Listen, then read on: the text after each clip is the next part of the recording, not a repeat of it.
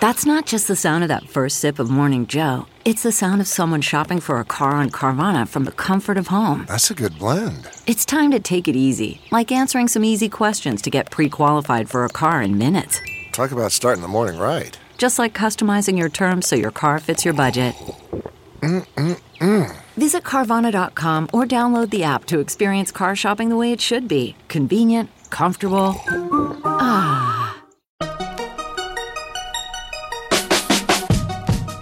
Welcome to the Tech Meme Ride Home for Friday, November 1st, 2019. I'm Brian McCullough. Today, Google acquires Fitbit. Apple TV Plus officially launches. Might the U.S. government be about to bring the hammer down on TikTok? And, of course, the weekend long reads suggestions. Here's what you missed today in the world of tech.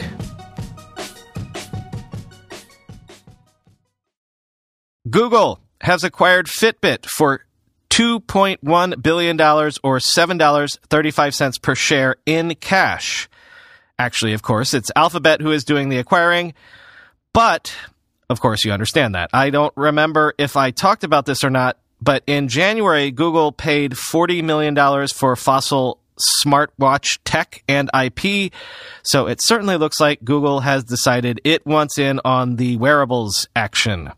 Sources are saying that Facebook held talks to acquire Fitbit as well, but only wanted to pay about half of what Google ended up paying. Quoting CNBC, following the announcement, Google's hardware chief Rick Osterloh released a blog post explaining how the acquisition can help Google advance its ambitions for Wear OS, its software for smartwatches. Quote, by working closely with Fitbit's team of experts and bringing together the best AI, software, and hardware, we can help spur innovation in wearables and build products to benefit even more people around the world, Osterloh said. Google also remains committed to Wear OS and our ecosystem partners, and we plan to work closely with Fitbit to combine the best of our respective smartwatch and fitness tracker platforms, end quote. Google will not use health and wellness data from Fitbit for its ads, according to the announcement, end quote. For now, a lot of the initial chatter was indeed about that last bit, about Google promising not to use fitness data to target ads against you.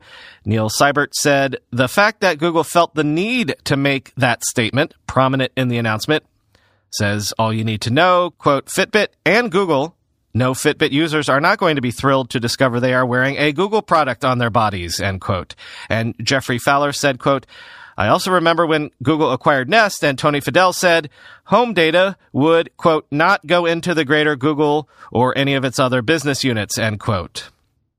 But also people were raising their eyebrows about Google's willingness to do a major acquisition, actually another major acquisition, in the teeth of all of the recent antitrust winds blowing from Washington and other places.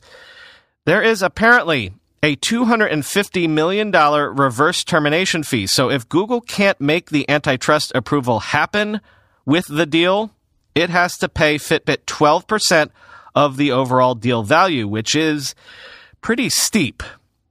Matt Haughey also snarked, quote, Google can have 20 years of your search history, a microphone and video camera in your house, 24/7 GPS location from your Android phone, know when you're home, and when you sleep, thanks to Nest, and now they'll know when and how you move around. Next year, I bet Google buys Casper and adds Bluetooth sensors in every mattress so they can know when everyone, well, you know, let's call it, gets busy making babies. BT Dubs, Google has also started rolling out incognito mode for Google Maps on Android. When incognito mode is turned on, your activity in Google Maps will not be saved to your Google account. This is Google's post on the matter. Quote, when incognito mode is on, Maps will not save your browse or search history or send you notifications, update your location history or shared location, if any, use your personal data to personalize Maps, and turning on incognito mode in Maps does not affect how your activity is used or saved by internet providers, other apps, voice search, and other Google services. How to turn on incognito mode. On your Android phone or tablet, open the Google Maps app, tap on your profile picture, tap on Turn on Incognito Mode, end quote. As in Gadget Notes, echoing the above, it's not something you'll want to use all the time, as some features will be disabled, and it's important to note that it doesn't turn off all tracking. Similar to Incognito on Chrome, it's more useful as a depersonalized look at recommendations than as a full-fledged privacy protector, and a way to make sure that whatever you're searching for in this instance doesn't affect your recommendations later. Don't worry, we're not judging, end quote. Well, I guess today marks the official kickoff of the streaming wars proper. Apple TV Plus is live right now in more than 100 countries. Again, $4.99 a month gets you 9 original titles. You can get 1 year free by purchasing any new Apple device. Well, not any, but most of them.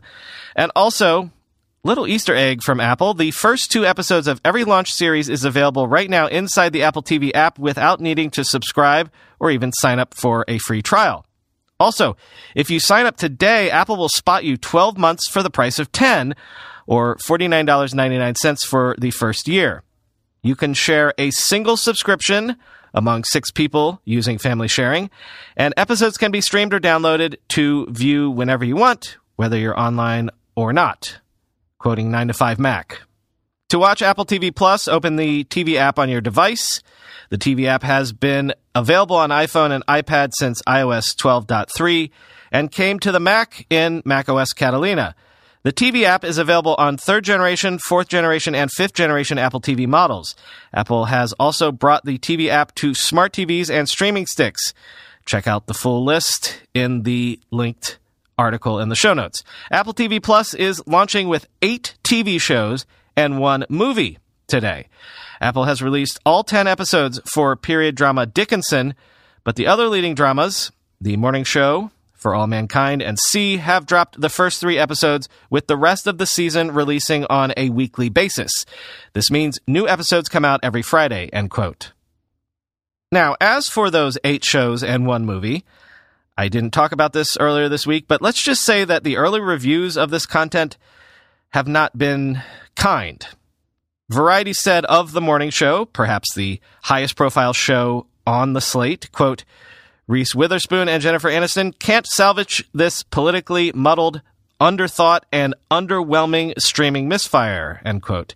The Hollywood Reporter said, quote, after a brutally dull pilot and a meandering second episode, there are distinct hints in the 3rd hour of a more satisfying and confident The Morning Show, one that actually gets value out of leading ladies Jennifer Aniston and Reese Witherspoon, end quote.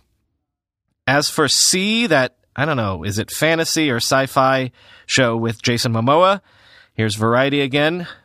Spiraling away from narrative controls as its first 3 episodes unreal, this series about a post-apocalyptic future in which nearly everyone is blind wastes the time of Jason Momoa and Alfre Woodard, among others, on a story that starts from a position of fun, giddy strangeness and drags itself forward at a lugubrious pace, end quote. Probably the first time we've used the word lugubrious on this show. And then that space epic, For All Mankind. Here's the Hollywood Reporter.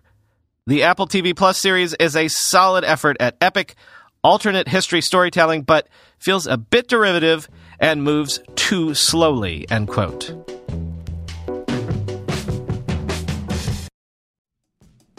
Lumen is the world's first handheld metabolic coach. It's a device that measures your metabolism through your breath. And on the app, it lets you know if you're burning fat or carbs and gives you tailored guidance to improve your nutrition, workouts, sleep, and even stress management. My wife and I have been doing this. All you have to do is breathe into your Lumen first thing in the morning, and you'll know what's going on with your metabolism, whether you're burning mostly fats or carbs. Then, Lumen gives you a personalized nutrition plan for that day based on your measurements. You can also breathe into it before and after workouts and meals so you know exactly what's going on in your body in real time. And Lumen will give you tips to keep you on top of your health game. Because your metabolism is at the center of everything your body does, optimal metabolic health translates to a bunch of benefits, including easier weight management, improved energy levels, better fitness results, better sleep, etc. So if you want to take the next step in improving your health, go to lumen.me and use RIDE to get $100 off your Lumen. That's LUMEN.me and use RIDE at checkout for $100 off. Thank you, Lumen, for sponsoring this episode. According to a recent survey by Storyblock, 48% of decision makers regularly feel ashamed of the content on their websites and apps. You heard that right, ashamed. Storyblock, a content management system, is here to help. Storyblock makes it easier for marketers to create and edit content without hand-holding from developers, which means marketers can make killer content without waiting for developers to make changes. And developers have more time to build cool stuff instead of processing an endless backlog of content tickets. The end result is better content in less time. Fresh off a massive round of Series C funding, Storyblock is launching a revolutionary new feature to help your team level up their content. The Ideation Room. The Ideation Room provides teams with a central space within Storyblock where they can develop new ideas together. From the very start of the content creation process, these ideas are refined and brought to life with the help of AI. Curious? Let your creativity run wild and try Storyblock for free today at get.storyblock.com/ridehome. That's get.storyblock.com/ridehome. Sources are saying that the Committee on Foreign Investment in the United States has launched a review of ByteDance's acquisition of Musical.ly. Let me unpack that for you. ByteDance is the Chinese company that owns TikTok. Musical.ly is what became TikTok after the acquisition. Quoting Reuters, while the $1 billion acquisition was completed 2 years ago, U.S. lawmakers have been calling in recent weeks for a national security probe into TikTok, concerned the Chinese company may be censoring politically sensitive content and raising questions about how it stores personal data. TikTok has been growing more popular among U.S. teenagers at a time of growing tensions between the United States and China over trade and technology transfers. About 60% of TikTok's 26.5 million monthly active users in the United States are between the ages of 16 and 24, the company said earlier this year. The Committee on Foreign Investment in the United States, or CFIUS, which reviews deals by foreign acquirers for potential national security risks, has started to review the Musical.ly deal, the sources said. TikTok did not seek clearance from CFIUS when it acquired Musical.ly, they added, which gives the U.S. security panel scope to investigate it now, end quote. A couple of quick takes from Twitter to give you a random sampling of both sides of this. Here's Ben Collins. This seems like a panic to me. A lot of domestic companies are doing a lot worse right in front of our eyes. That said, I would love to know if TikTok is, in fact, silencing pro-democracy Hong Kong protesters. This is one way to find out, end quote. And friend of the show, Matt Stoller, quote, the most important regulation of social media isn't coming from the FTC, privacy law, or the antitrust division. It's coming from the national security world, which understands the threat of Chinese censorship organized through their control of social media, end quote. Time for the Weekend Long Reads suggestions.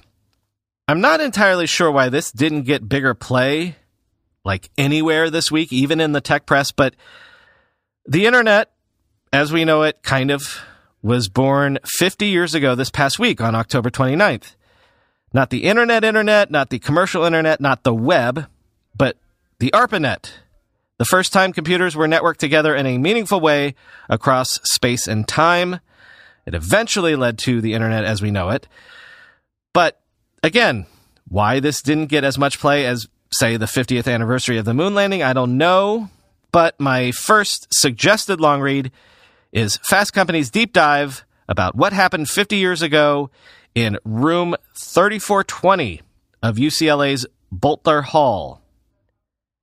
Former Facebook security chief Alex Stamos continues to be among the most thoughtful observers of tech, at least in its current guise, out there.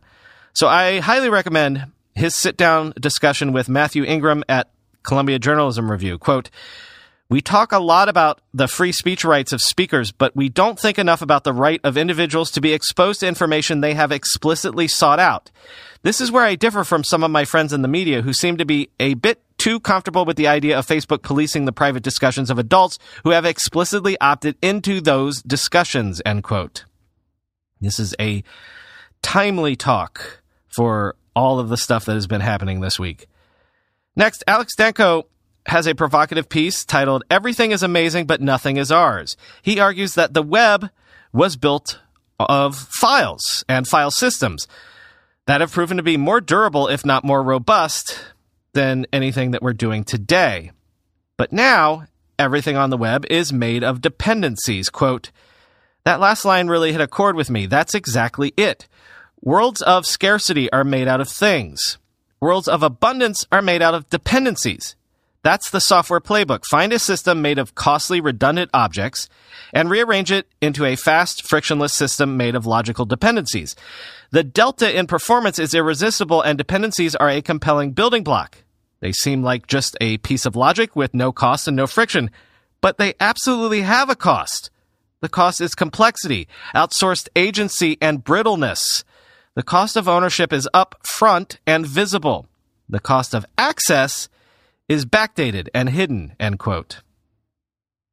And there's been a lot of snark over the recent weeks, snark and debate on VC Twitter and other places, ever since the WeWork debacle. And it's been along the lines of, gee, I guess a bunch of people who really should have known better just discovered gross margins are a thing. David Sachs, member of the PayPal Mafia in good standing, founder of Yammer, has this piece up summarizing the debate. Quote, "When software started eating the world, everything changed. Software was just one component of the service being offered. Software might be the disruptive element, but it wasn't the source of unit economics. These new, quote, tech-enabled businesses had major COGS, e.g. leases at WeWork, drivers at Uber. The new tech-enabled startups had cost structures more similar to the companies they were disrupting, e.g. commercial landlords, the taxicab industry, but they still thought like software companies. Good for innovation, bad for operational efficiency. Although growth solves many problems at startups, unit economics is not one of them. When you're losing money on every transaction, you can't make it up in volume. In fact, the more revenue that a business with a negative unit economics generates, the more money it loses," end quote. Finally, let ProPublica tell you about the ransomware superhero of Normal, Illinois. Michael Gillespie is an obscure programmer at a Nerds On Call repair store, and over recent years he has helped hundreds of thousands of ransomware victims recover their files for free. Quote, "Gillespie's tools are available on bleepingcomputer.com, and they can be accessed through a site he created and operates called ID Ransomware. There, victims submit about 2,000 ransomware-stricken files every day to find out which strain has hit them and to obtain an antidote if one exists. As hackers and their corporate enablers, including cyber insurance providers and data recovery firms whose business models are based on paying ransoms, profit directly or indirectly from cybercrime, one of ransomware's greatest foes lives paycheck to paycheck. Under his internet alias, DemonSlay335, Gillespie tackles ransomware either in his downtime, at Nerds On Call, or at night in the 2-story bungalow he shares with his wife, Morgan, and their dog, rabbit, and 8 cats. Surrounded by pets, he lies on his living room couch, decoding ransomware on his laptop and corresponding with victims desperate for his help. Although the FBI honored him in 2017 with an award for his website, it doesn't systematically recommend ID ransomware, meaning that some victims may never learn of a resource that could help them avoid paying a ransom. Many of his friends, relatives, and colleagues don't know the extent of his war on ransomware. They do not have a clue because of Michael's modesty, said his wife's grandmother, Rita Blanche. Honestly, I don't think anyone in the family knows what he does for free. I barely know, end quote. When he got the FBI award, she added, "I sent out a family text and they're like, what? What? Our Michael?" End quote. That is all for this week. There is one weekend bonus episode this weekend. Coming tomorrow, an interview with the legendary founder of AOL, Steve Case. talking about the rise of the Rest Fund, but more importantly, what he's been seeing as he's been barnstorming around the country looking for startups outside of Silicon Valley and traditional tech hubs. Talk to you on Monday.